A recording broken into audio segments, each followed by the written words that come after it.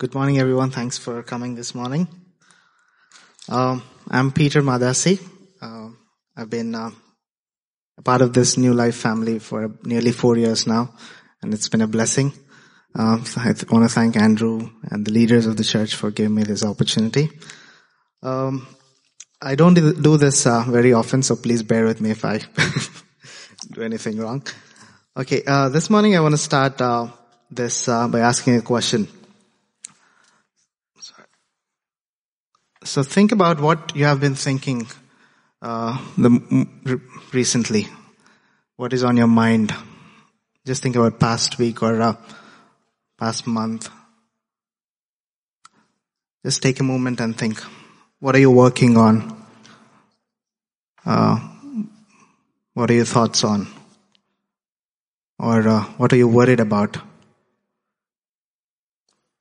Or is it your career, your future? Is it your kids, or relationships, or marriage? Is it your family? Just think about for a moment. It can be your goals, maybe buying a house or a car. What is it that you're thinking? You may be worried about something or anxious about something or depressed about something.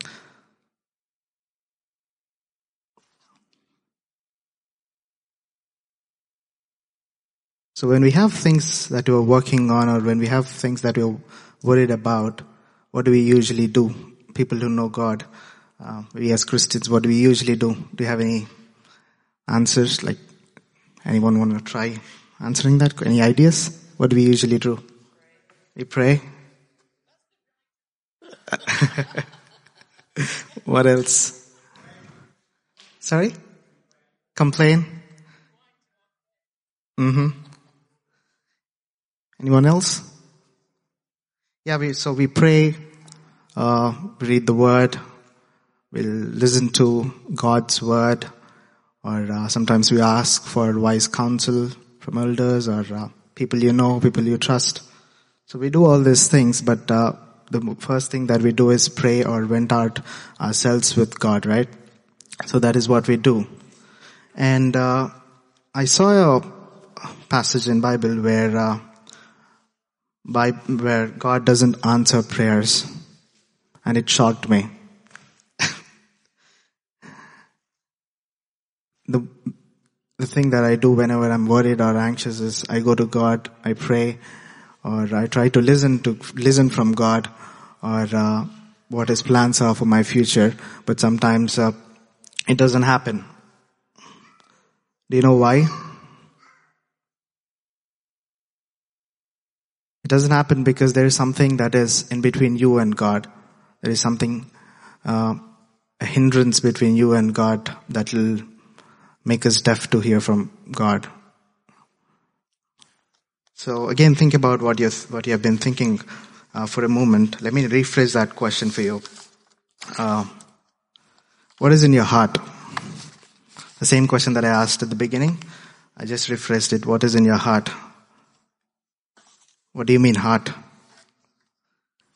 mean, we all know that heart is usually a pumping organ in our body, but that's not Bible is talking about. In biblical terms, the heart is something, heart is a mixture of, it's like your emotions, your thoughts, and your actions combined. Heart is not a pumping organ, according to Hebrew writers in Bible, but heart is, you make choices with your heart. Your emotions are felt in your heart. Your thoughts are processed in your heart. So heart is basically your thoughts, actions, and emotions. It's your whole self. That is heart according to your Bible. So what is in your heart? This is how Tim Keller puts it. I'm sorry about that. We usually use these phrases, right? My heart is burdened, or my heart aches for you, or you might say, this is in my heart, or my heart says this thing to do or that thing to do. So you can think that's how the heart is described in the Bible. So you know in your heart, you understand in your heart, or you make choices with your heart, you discern right or wrong with your heart. Now let's go to our text today. It's from Ezekiel chapter 14. If you have Bibles, please turn to Ezekiel chapter 14. Just to give you some background, Babylonians have come to Jerusalem, invaded Jerusalem, and then have taken few people from Jerusalem to Babylon as exiles. And one of those ones is a guy called Ezekiel.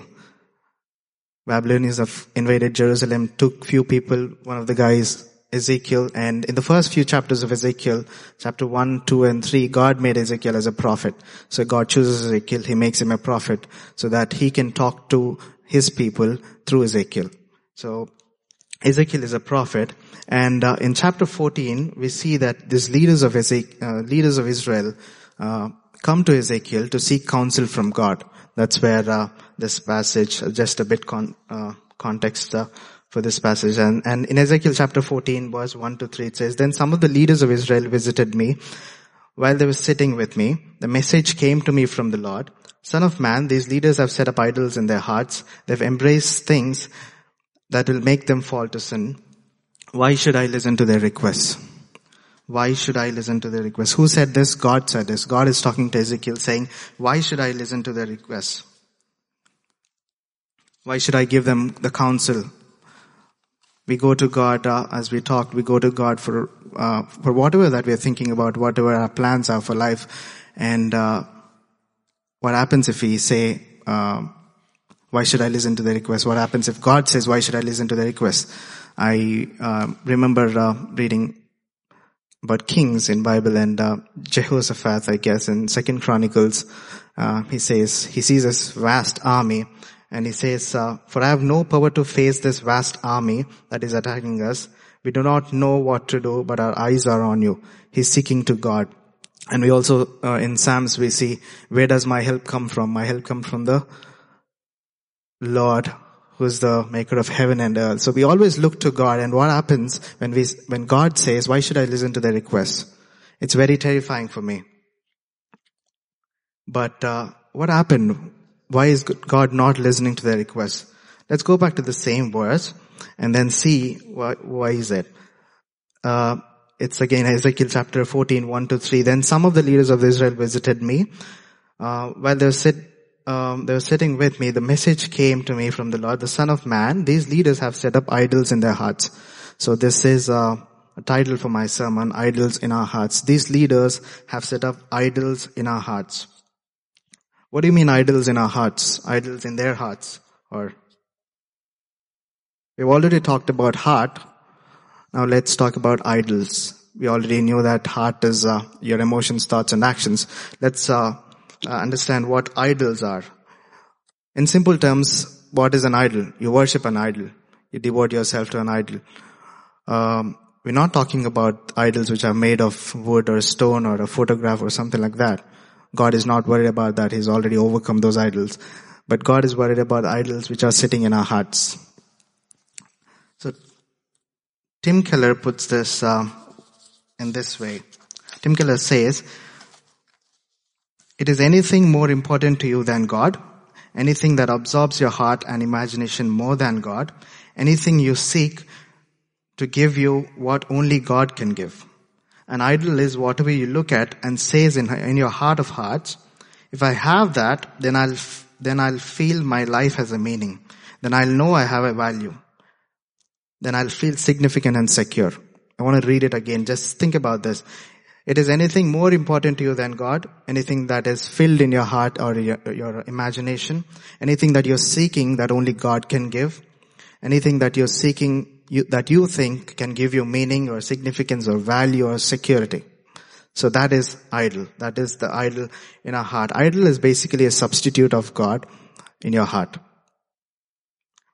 For an idol, you show your affection, you devote yourself to an idol, you are very loyal to that idol.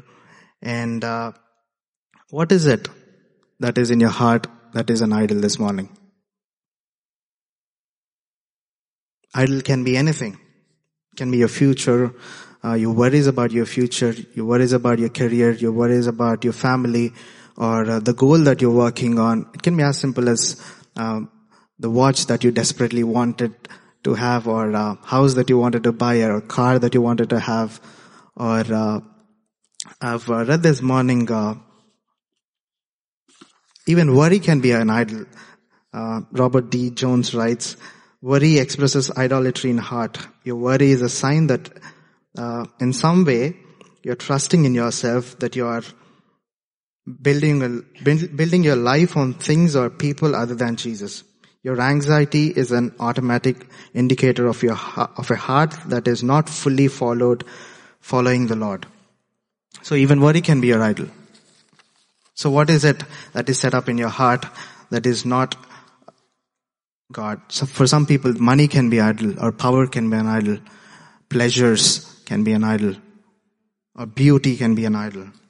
You want to control people, so you try hard to do that, and that is an idol.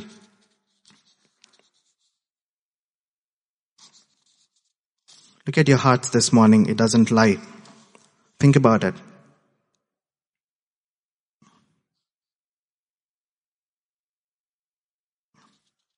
What is the priority this morning other than God? What is the substitute that is in your heart that is not God?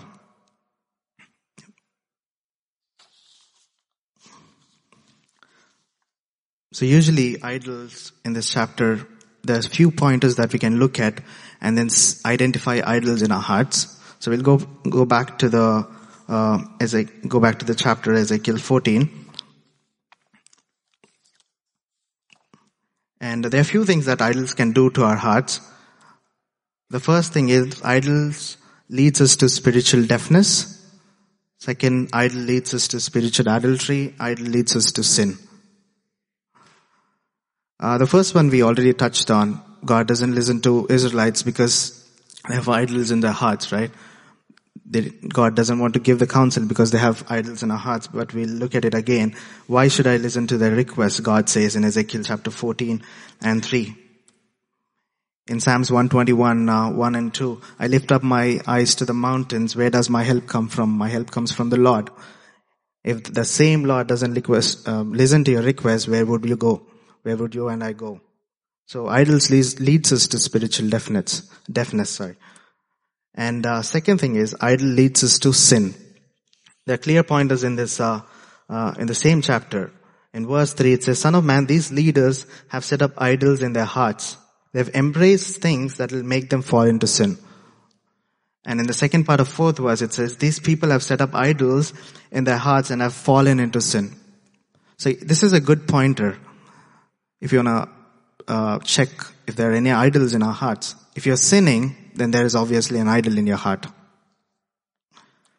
There's some list of sins that Paul mentions in Galatians 5:19-20. But think about what your sin is this morning. It can be from this list or anything other.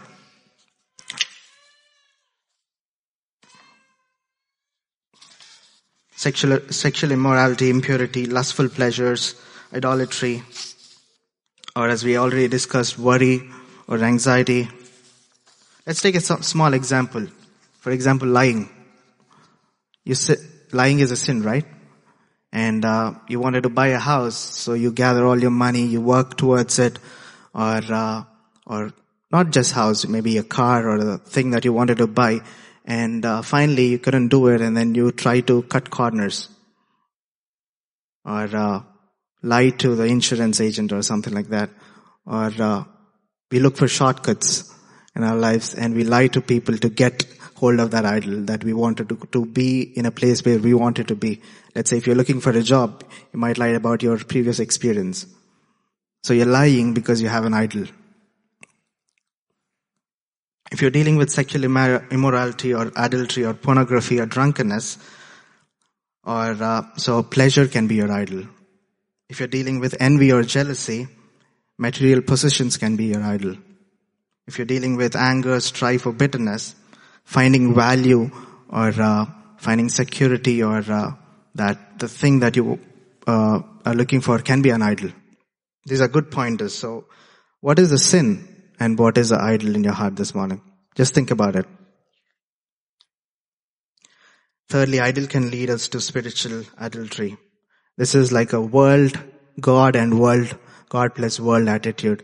In Bible, God describes our relationship with Jesus, or describes our relationship with God as the relationship between a wife and a husband. We are committed to each other. God is committed to us. We are committed to God. But sometimes we ignore that, and then we forget that, and we look for things other than God. That means it's like a adultery, spiritual adultery. We look for things other than God. We wanted God, but we also wanted other things. In Matthew 22:37 said, "You shall love the Lord your God with all your heart, with all your soul, and with all your mind." You know what the scariest part is? If we go to verses 1 and 3, these are the leaders of Israel. These are not political leaders, these are the religious leaders of Israel. So they know about God, and they know all the laws. They've heard stories of God from their ancestors, but they still have idols in their heart. And who saw the idols? It's not Ezekiel who saw the idols, it's God who saw the idols in their hearts. Even we might be in the same position. We come to church, we know the word of God, we serve in church, we help in church, but it's God who has to reveal the idols in our hearts. It's very scary. That's why Solomon says, above all, guard your heart. So if your heart is right, then you can identify your idols. So what is the solution for this? In verse 6, there is hope for us. If we have idols, the only way is to repent. So in Ezekiel chapter 14:6, therefore tell the people of Israel, this is what the sovereign Lord says, repent and turn away from the idols and stop all the detestable sins. The only way to come back to God, the only way to revert the things, your spiritual deficits or spiritual adultery or the sin, is to repent. That's the only way. That's why it says repent and turn away from your idols and stop all detestable things or sins. I want to give you another example from the Bible. If you look at Abraham's life, God gave Isaac to Abraham after 100 years, and now Abraham is obsessed with his son Isaac. He loves him so much, he's cherishing every moment of his life. And in chapter 22 in Genesis, I didn't put the verse there, but in chapter 22 in Genesis, verse 2, I guess, it says, maybe I have it here, yeah. Verse 2, then God said, take your son, your only son whom you love, Isaac, and go to the region of Moriah and sacrifice him there as a burnt offering on a mountain. I'll show you. So Abraham loved Isaac. Maybe Isaac could have been an idol in Abraham's life. But think about your idols, and one thing that we can do is repent. Another thing is every idol must go onto the altar. Same as Abraham's example. God has asked what Abraham loved, or what Abraham is worried about, what Abraham loved to bring him to the altar, right? So in the same way, what you're working on or what you're worried about, or your idols or goals, whatever that is that you're thinking about, bring it to God and put God first. That is my small message today, this morning. Thank you all for listening. Hope God have talked to you through this. Let's all bow down our heads and pray. Father Lord, we come into your presence this morning. Thank you for all the things that you have been doing in our lives. But Lord, sometimes we forget, we are occupied with other things in our lives, the things that we wanted to do, the things that we are worried about, the things that about our future, or maybe past that are taunting us, O Lord. And this is all filled in our imagination, in our minds, Lord. And sometimes we put them first and take you out of context, take you out of that seed in our hearts, O Lord. Lord, this morning we repent, we come to you, and also bring the idol in our hearts to the altar, and help us to sacrifice it, O Lord. Thank you, and sometimes it can be hard to remove that idol from our hearts, Lord, but please help us. Thank you, Lord. In the name of Jesus, I pray. Amen. Thank you all. Andy, one. Yeah.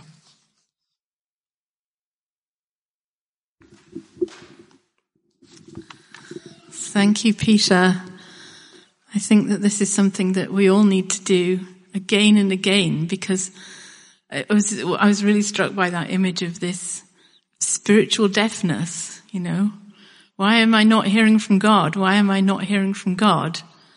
You know, and it's like, you know, in our house, if you're upstairs and the door is shut, you don't hear the doorbell, you know, and it's like we've shut the door to God, and that's why we don't hear from him. And, you know, we can say, well, you know, I did this last week, but you know, we can do this again and again. And the thing is that God's always there from us, like we were singing this morning. And so we can come again and again, and God will always welcome us. And it just helps us to grow. So I'm really encouraged by this morning. You know, I'm thinking about the things that I wrestle with. And yeah, thank you, Peter. Lord, just thank you as we bring this part of our service to a close. We know that you'll continue to be with us as we enjoy our time of fellowship, and that your presence will go with us as we go out into the week. Thank you, Lord.